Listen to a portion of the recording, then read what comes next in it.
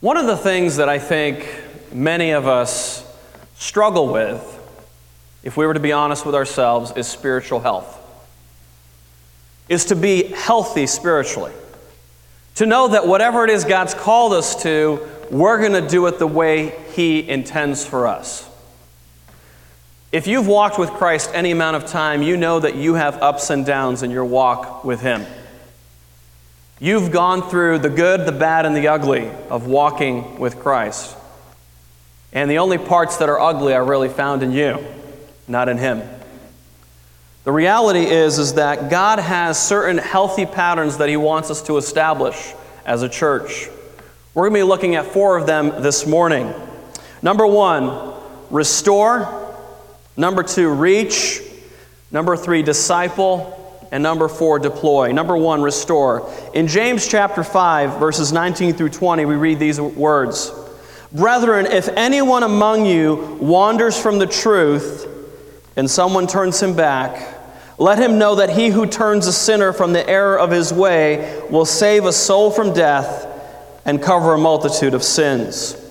And then Galatians 6:1 says this, Brethren, if a man is overtaken in any trespass, you who are spiritual, restore such a one in a spirit of gentleness, considering yourself, lest you also be tempted. One of the areas that's so important in the church that is neglected so often is the area of restoration. If a person is caught in sin, the goal should always be restoration, not judgment. We need to learn to approach one another with humility, with truth and love.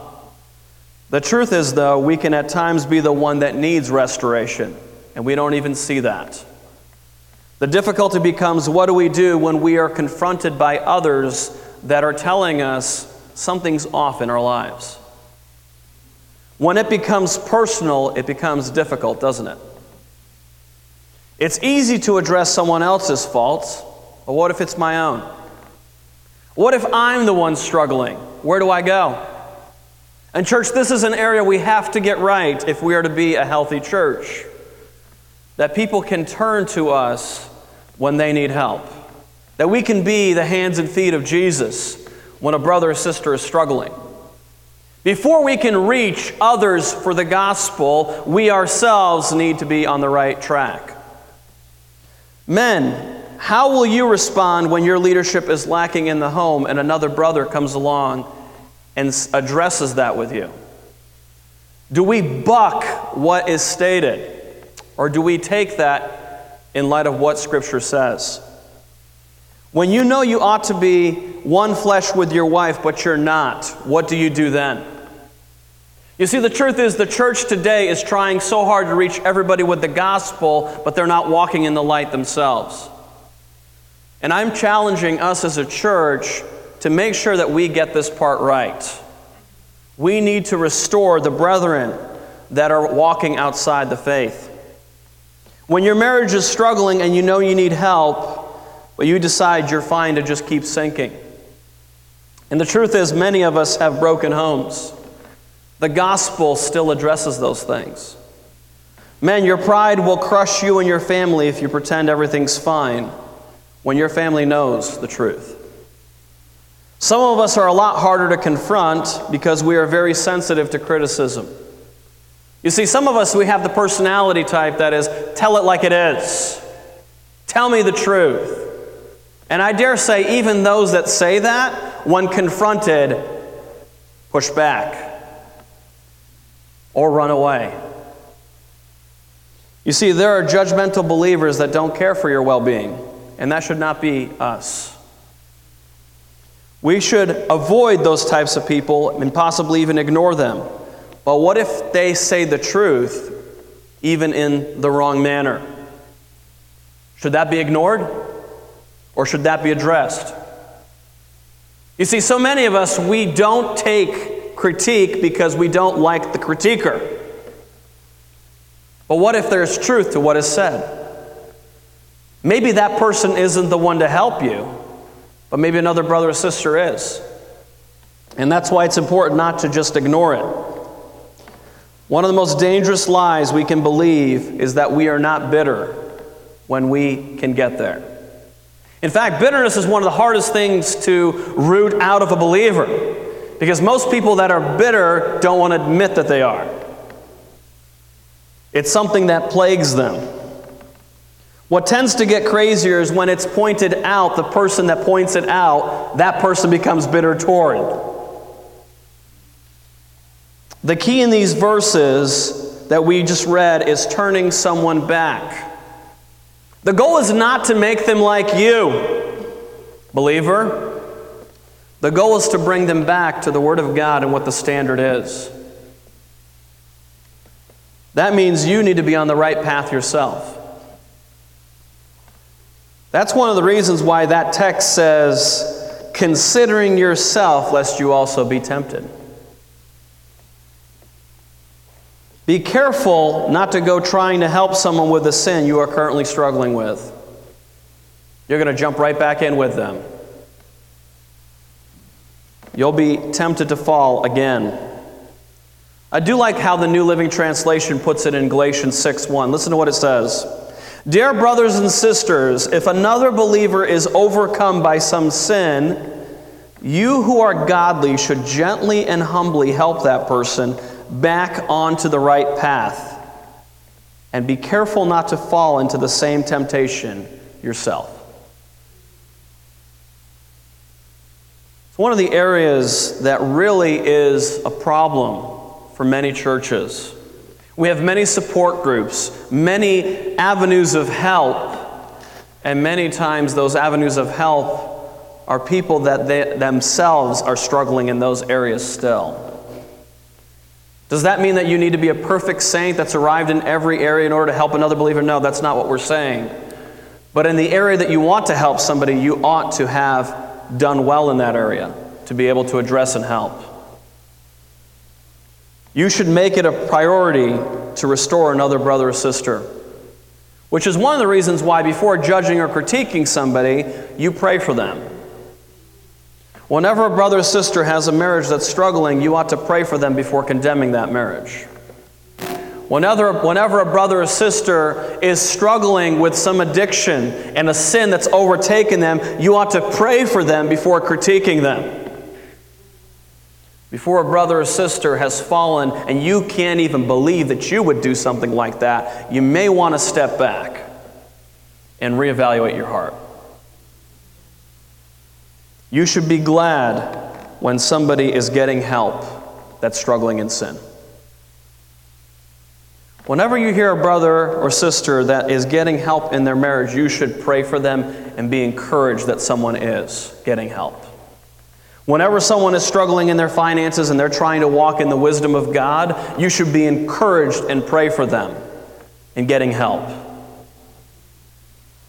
Whenever someone is struggling in whatever sin that you would think you would never struggle with, instead of standing in judgment over that brother or sister, realize the many sins God has forgiven you of. And step back, reevaluate your own heart.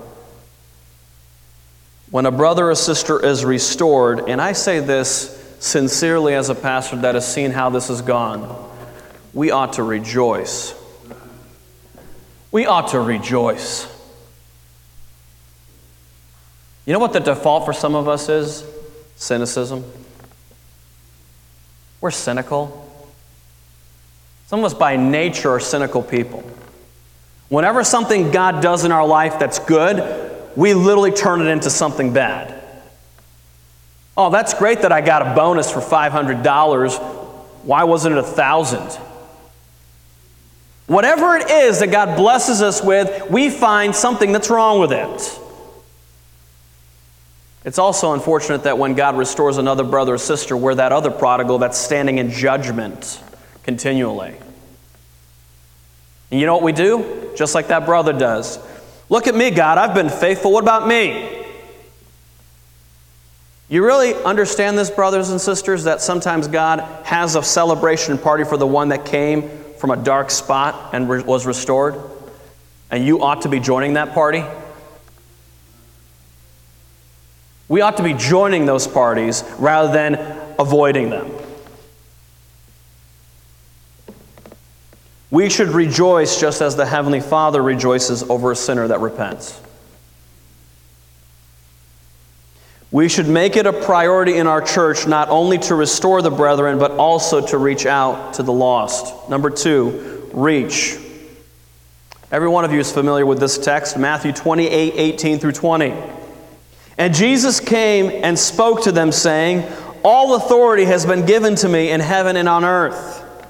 Go therefore and make disciples of all the nations, baptizing them in the name of the Father and of the Son and of the Holy Spirit, teaching them to observe all things that I have commanded you. And lo, I am with you always, even to the end of the age. Amen. And Paul also reiterates this in 2 Corinthians 4:1 through 6. Therefore, since we have this ministry, as we have received mercy, we do not lose heart. But we have renounced the hidden things of shame, not walking in craftiness, nor handling the word of God deceitfully, but by manifestation of the truth, commending ourselves to every man's conscience in the sight of God. But even if our gospel is veiled, it is veiled to those who are perishing, whose minds the God of this age has blinded, who do not believe, lest the light of the gospel of the glory of Christ, who is the image of God, should shine on them. For we do not preach ourselves, but Christ Jesus the Lord, and ourselves your bondservants for Jesus' sake. For it is the God who commanded light to shine out of darkness, who has shown in our hearts to give the light of the glory of God in the face of Jesus Christ. You see, Jesus' last words stood in highest priority to his followers. You and I have read accounts of people that on their deathbed had one last wish for those that were going to be carrying on without them. Well, Jesus is a living Savior who ascended. And before he ascends, he leaves his disciples with this in mind, that they are to go and make disciples. They are to spread the gospel message to the ends of the earth. That should be our highest priority as well. It is difficult to be a vessel God can use when we have glaring areas that we need to address in ourselves that we refuse to address. Believer, God is not waiting for perfection for you to reach someone with the gospel. He is, however, looking for you to walk close to him. He is looking for you to be a faithful follower of his. The truth remains that the world will know that we are Christ's disciples by the love we have for one another. Do you want to reach people with the gospel? Ask how your relationship is to other believers who already know Jesus. Would you want to welcome them into that family? Which is one of the reasons why the love needs to be in the local church. It is so important that we love one another as Christ has commanded. Which means sometimes that we confront areas that need to be dealt with and stop throwing hissy fits because somebody actually mentioned something that needs to be addressed. There are times for encouragement. There are times for admonishment. There are times for confrontation. There are times for simply not saying a word and being there to be a shoulder to cry on. All of those things exemplify love in the church. Making disciples around the world, expanding the kingdom should be a priority for every believer of Jesus Christ. It's not optional. Jesus didn't just give this as an option as he left. He commanded this. That means that we are to be disciples ourselves if we want to make disciples. In order for others to become disciples, they need to be reached with the gospel, which is entrusted to us to deliver. Notice what is said in the text in 2 Corinthians. We'll talk a little bit more about Matthew 28 a little bit later here. Therefore, since we have this ministry, as we have received mercy, we do not lose heart. You know what tends to happen in the church many times? When a church tries to reach people with the gospel, they get overwhelmed and frustrated. They get exhausted trying to do the things God's called them to. There are many times where you want to give up and quit whatever it is that God's called you to do. We don't give up when it's tough trying to reach others with the gospel. We're not to be deceitful and trick people, as this text says, to believing the gospel message, that they need Jesus for who He is as their own Savior. A person who has rejected the gospel has been blinded by Satan. There's no sugarcoating this reality. The only reason we ourselves believe the gospel is because of what it says in verse 6. For it is God who commanded light to shine out of darkness, who has shone in our hearts to give the light of the knowledge of the glory of God in the face of Jesus Christ. God did a supernatural work in you and I. That is why we know Him. That is why we love Him. That is why the gospel message affected our hearts.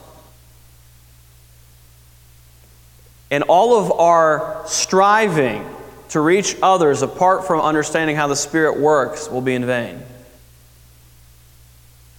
We had to see it for ourselves, and so do they. But this only happens supernaturally. Just as God commands light to shine, so He does with the one who sees Jesus as the light of the world. We are called to be lights ourselves in a dark world. Jesus tells us that we ought to be a light because we know the light. Believer, the methods to reach others are practically limitless. You and I are just not paying attention. Social media is readily available for you to use to reach others with the gospel. Before you poo-poo it, it has good stuff and bad stuff. Social media can be used as a tool to reach others with the gospel. It's great to show pictures of your kids. It's great to share events. It's great to share the gospel.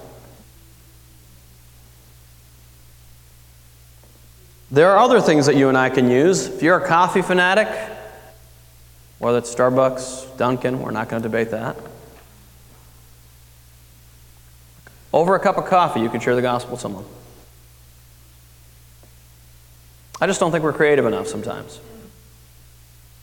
I don't think we look beyond the everyday life to see that God has opportunities for us all around.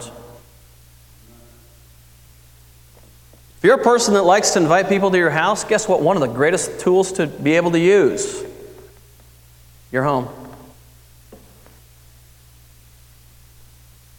You can invite people to a pool party. You can invite people to your house for a meal. Use that as a tool that God can use. Helping those that are in need. That's a tool God can use. In fact, believer, let me argue that every ministry that meets a need should always have the gospel attached to it. Because that's what you're called to do. Behind every heartbeat as a believer should be a desire for people to know Jesus. Your children, when they play a sport, the other parents, you can connect with them. Use that as a tool. It's really an area that God's convicted me on. We are doing more than just building a Christian school here. We are reaching people with the gospel, making disciples. And if you think that that's not one of the goals, then you've missed the point. Which is why it's not enough to reach people, they need to be discipled. You don't just bring someone to meet Jesus and leave them hanging. And unfortunately, that's what a lot of churches do. You made a decision for Jesus, you raised your hand, repeated a prayer. By the way, nobody in the Bible repeated a prayer. There was no Peter saying, repeat after me, I am a sinner, I am a sinner. No, none of that. That would be the equivalent of you and I getting into an argument. We stand with a counselor, and that counselor is asking us to repeat something that we don't even mean. Imagine that for marital counseling. All right, repeat after me, husband.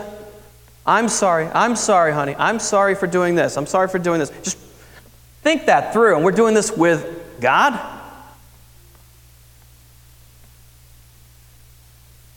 Discipleship is important.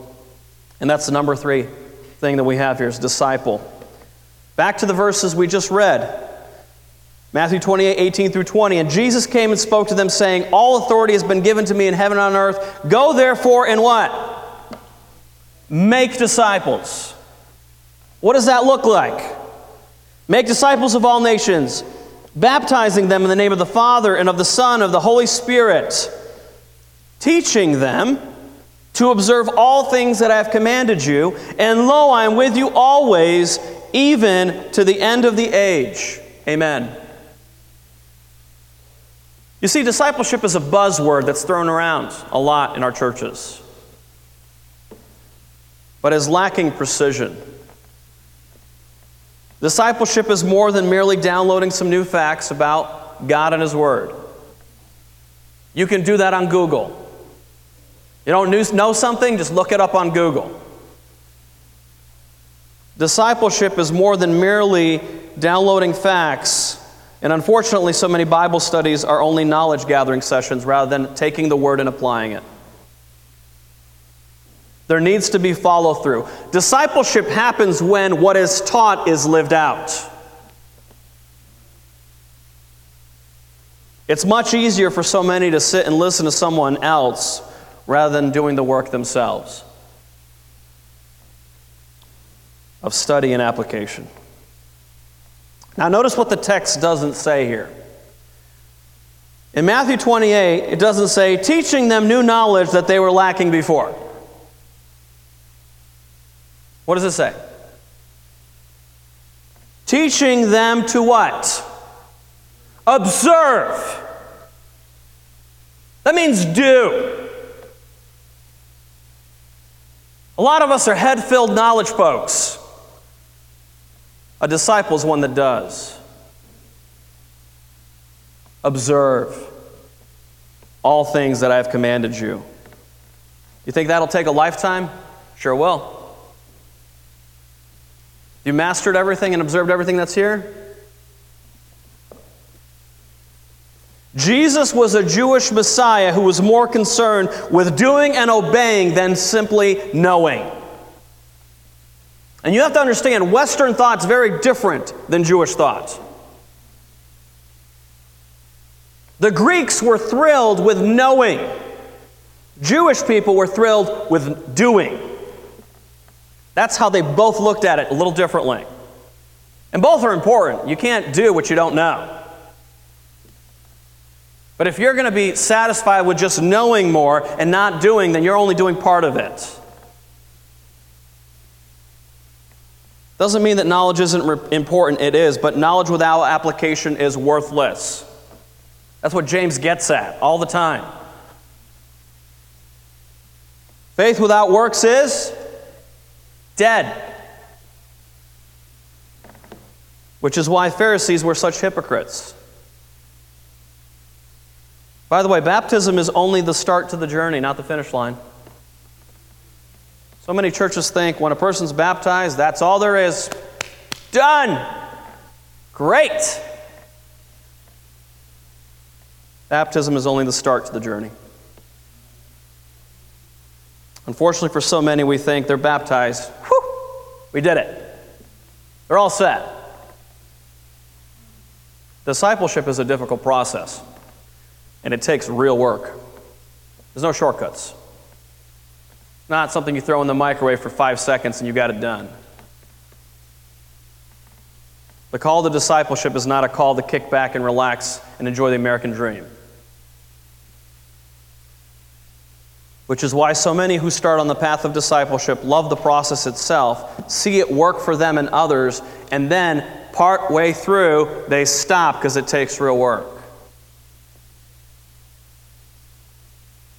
They fall back into a rut spiritually. because it takes real work to keep going. And brothers and sisters, I'm not here to condemn you. I've fallen back in my walk with God. I'm just telling you that if we're to be disciples of Jesus, we got to keep going. And if we fall, we get back up and we start all over again if we need to. The truth is, a lot of us don't want to do it because we know how much work it takes. As one author puts it, discipleship is intentionally equipping believers with the Word of God through accountable relationships empowered by the Holy Spirit in order to replicate faithful followers of Christ.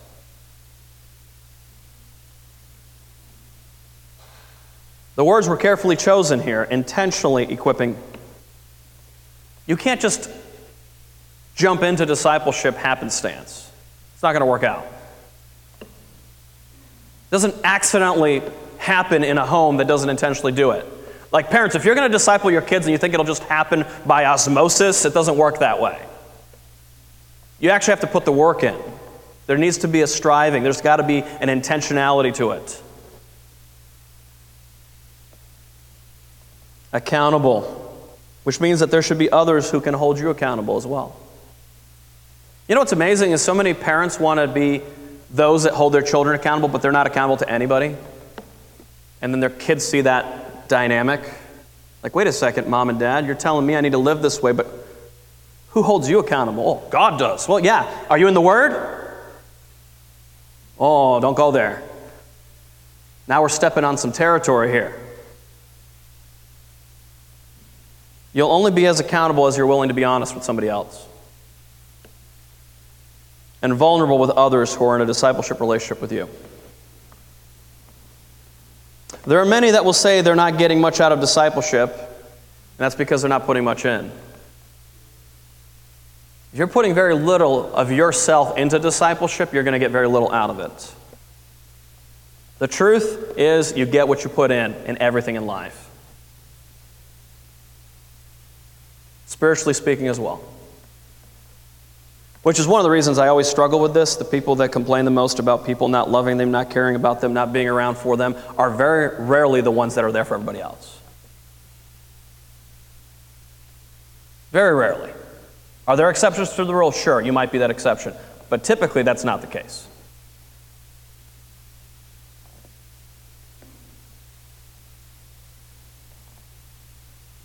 There are those that don't truly yearn for the Word of God themselves and wonder why the passion has died out.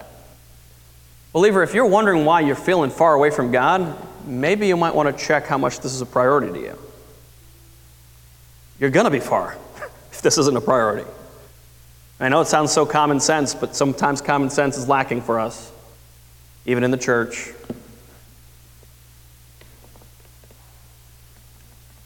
The truth is, sometimes we're not honest with others in our struggle against sin, so we have nice Christian cliches. Brother, sister, pray for me, I've got this going on. Did you really seek help, or did you just want a nice little gimmick? Please pray while I do nothing. Pray that God does something in my life. Is there an intentionality there to actually fix what's going on? Or are we just throwing Christian cliches out there because we have nothing better to do?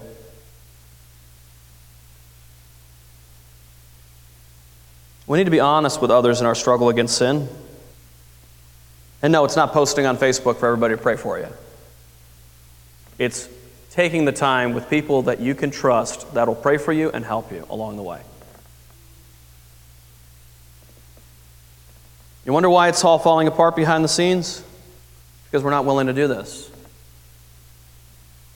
I can't tell you the amount of pride that has destroyed many homes that didn't want to seek help when they needed it.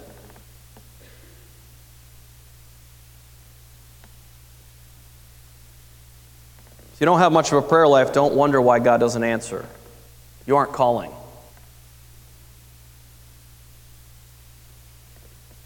It takes work even for people like the Apostle Paul. Did you know that?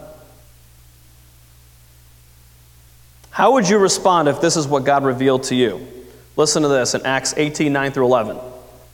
Now the Lord spoke to Paul in the night by a vision. Do not be afraid, but speak, and do not keep silent. For I am with you, and no one will attack you to hurt you, for I have many people in this city. And he continued there 1 year and 6 months, teaching the word of God among them. What if you heard that from God himself? You know what? Go out there and try to reach people in Springfield with the gospel. Don't worry, nothing's going to happen. Are you going to take that to heart? Are you going to do something with what God just said there? Notice what Paul does. He teaches the word among them, and he does it for a year and 6 months. He disciples people. Paul continued in Corinth for over a year and a half, teaching them the truths of God's word and how to live. What should be an encouragement for every pastor is that even after he discipled there for a year and a half, there were still some major problems in that church.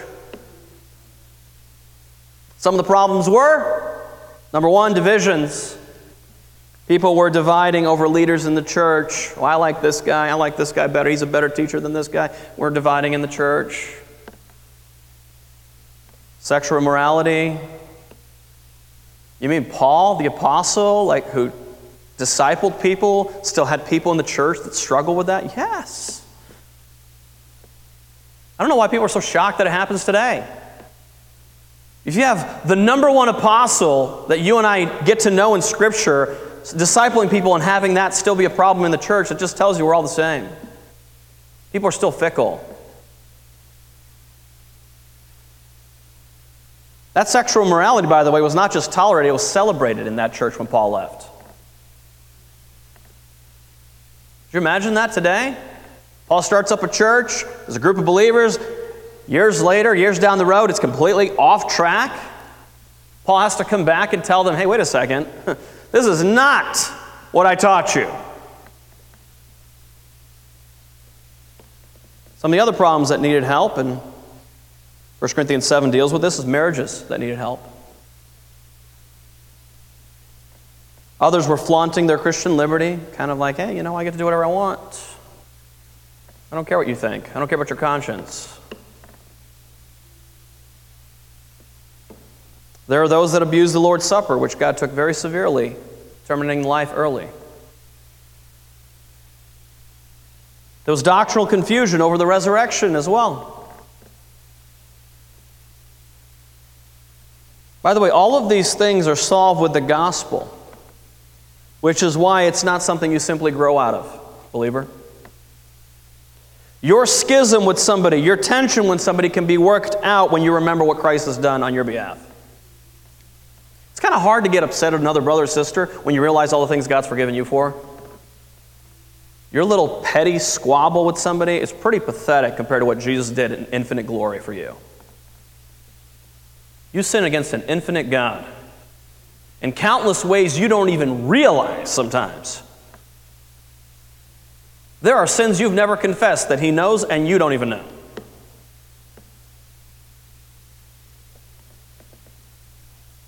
Your struggle against sin needs the gospel as a reminder. Why is it that Jesus paid? What did it take? What sacrifice did He make for my sin to be paid for?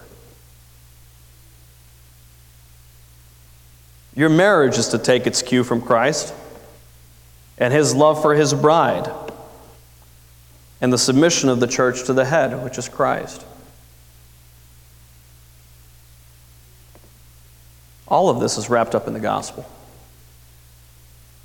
Discipleship keeps a believer walking faithfully with Christ. It doesn't mean people don't stumble. They will.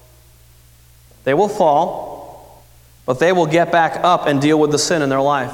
That's what discipleship does. A person without discipleship is a ship without direction. Believers saying they don't need other believers in their life will always fall on their own. I promise you that. That includes pastors.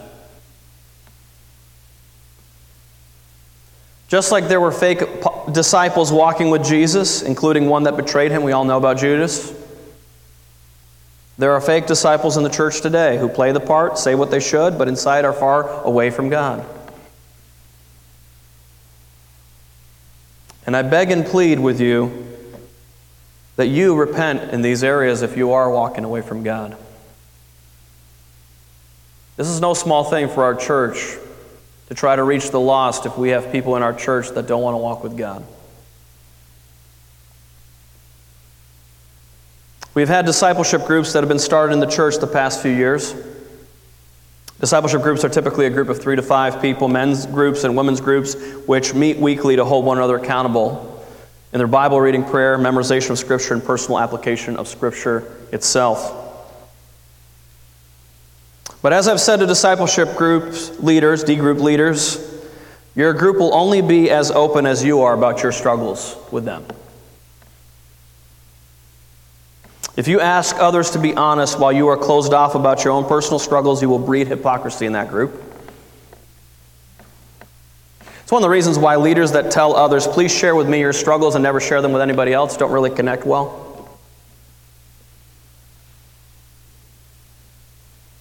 In fact, Jesus himself is our example, who was in all points tempted as we are, yet without sin. Jesus can relate in that area too, though sinless. No matter your personality type, we can all be dishonest with others in what we are willing to share sometimes when we need to. There's a reason why Scripture lays out the importance of older teaching younger. But with it also comes the dangers of habits that are formed that may not be good habits. Practices that are harmful to the next generation. Believer, I want you to pause for a moment and think about this. Are there things in my life that I'm doing that the next generation, if they were to practice, would probably not be a good thing for them to do? Are there things that I'm living that would not be a good habit to pass down to somebody else? And I'm very practical about this. I'm going to go right where, for me, it's a little more personal. My music choices. What do I listen to? Movies. What do I watch? You're thinking, well, that has nothing to do with discipleship. Oh, sure it does. Because the world is teaching your children something. The world is always teaching the next generation something. You think we came to transgenderism overnight? You think that just happened? Or do you think maybe entertainment had something to do with that? Maybe the things our kids struggle with today are not so normal. They've been normalized by a culture that hates God, that walks in opposition to Him, that are looking to seek to destroy. And we're just going to stand around and say it's not a big deal? Well, I explain it to them. It's one thing I do always tell parents that come in and ask about our school. I always tell them that you really have 3 options when it comes to the education of your kids. I say this all the time. You have the homeschool option, the public school option, the Christian school option. All of them have pros and cons. They all do. They all do. The homeschool option, the pro is, you get to teach your child exactly what you want to teach them. The con is, you're going to take a lot more time if you're doing it right. The pro for a Christian school is that if you align, you can partner with somebody that's going to help in the raising of your children if your vision aligns with theirs. The con is probably the most expensive option, to be honest. And then the public school option. The pro, your tax money already pays for it. You don't need to do anything else. The school bus will actually pick them up. The con, you potentially lose your kid's soul. Pick. You see, the truth is, all of that is still tied into discipleship, and we don't even realize it.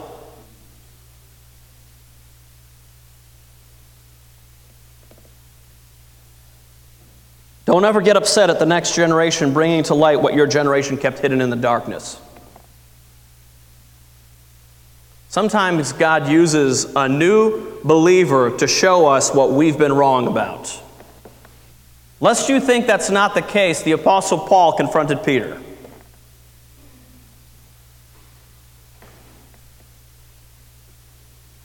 Discipleship is a process that is never completed in this life, but it's a process that needs to be replicated. That's why the disciple must be deployed to be a disciple maker themselves. It doesn't just terminate with you passing it on to them. They're then to pass it on to someone else. Number 4, deploy. 2 Timothy 2:2. And the things that you have heard from me among many witnesses, commit these to faithful men who will be able to teach others also. The gospel is never meant to terminate with us. Discipleship is never meant to terminate with us. It's always meant to be passed down to the next generation. In fact, there are 4 generations that are mentioned in this one text. Paul, who disciples Timothy. Timothy, who is discipling other faithful men, and those faithful men who disciple others. That's how it's supposed to work.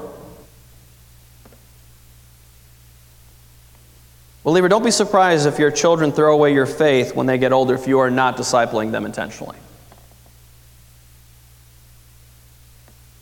Children can see what we are hypocritical about in our faith. We talk about things in church one way, but at home it's just not that important. They'll know that. Look, every good thing that God gives you should always point back to Him to your children. That wonderful vacation you take as a family should be a reflection of what God is doing in your life and giving you in your life. Something you're grateful for. Parents, you should give good gifts to your kids because God is a good God. When we hang out with others and Scripture is rarely brought up, we teach our children something. They assume that it's not that important, it only belongs in church on Sunday. When we care more about bringing our kids up with good morals than actually following the dictates of Scripture, we've missed the point. Believer, your children should be there to go to you when they do struggle, because they will. I have yet to find a parent that raised perfect teenagers. Like perfect. Like they really nailed it in everything in life.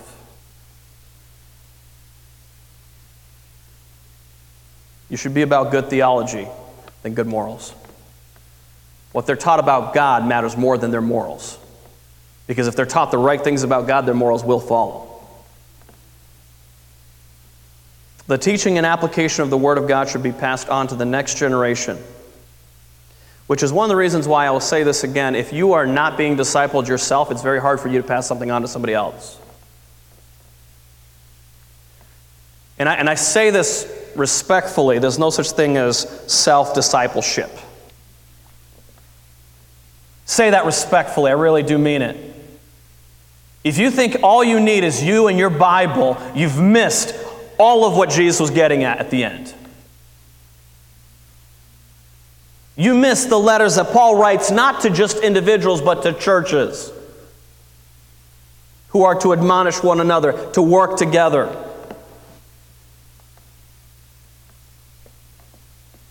Some older saints believe they no longer need input from others. They know which books to read. They know how to study. They've walked with God for so many years. I'm telling you right now, you're off if you think that's true. The truth is, even Jesus, with his closest disciples, needed them in his darkest hour. You want to tell me you're more mature than he is? You're to follow him. Now, mind you, they probably weren't that much of a help, falling asleep. And yes, other believers will let us down. But that doesn't mean we stop discipleship. You're going to have people that abandon you and desert you. Paul had those people too in his life. People that were partners in ministry that decided to not join him anymore, leave him alone, abandon him. You don't abandon discipleship because a believer abandoned you. You're called to much more than that, believer. You're called to follow Jesus.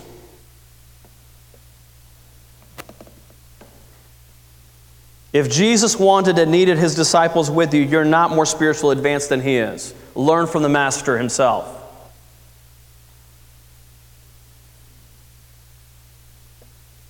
So in conclusion, where have you failed to obey?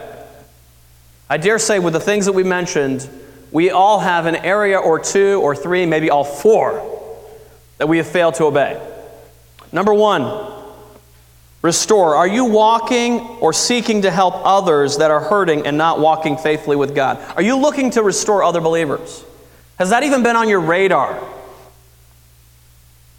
Now, you might be on the other end of that. Maybe you're the one that needs restoration today. Can I encourage you to talk to somebody? Let us come alongside you. Let us help in this.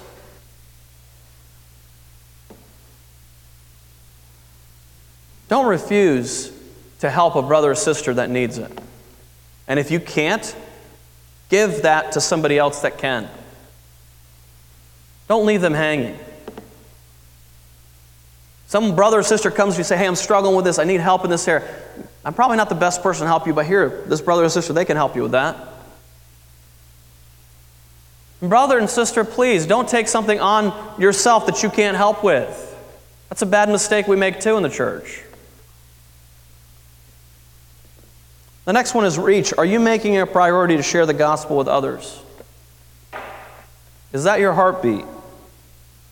When was the last time you had a gospel conversation with somebody? That Jesus came up? The gospel needs to go out. What about disciple? Are you a proactive disciple of Christ, or have you checked out and remained passive for a while? Or you've done your own thing, right? In and out of the Word of God. Discipline for 1 day, undisciplined for 3 weeks. Discipline for 3 more days, undisciplined for 2 months, right? Taking it kind of casually. The discipleship does not come with an autopilot feature. It takes sacrifice. You can't just check out and be discipled. That's not how it works. Discipleship itself is an act of self-denial. You know why? Because every single one of us wants to do things in our life our way. Which is why whenever we hear the word, we have our own idea of what that looks like. And we think other people's idea is wrong. And the last one is deploy. Has God given you all the tools, but you're just not willing to put it into practice? You've been taught. You've been given the tools, but you're kind of still sitting on the sideline.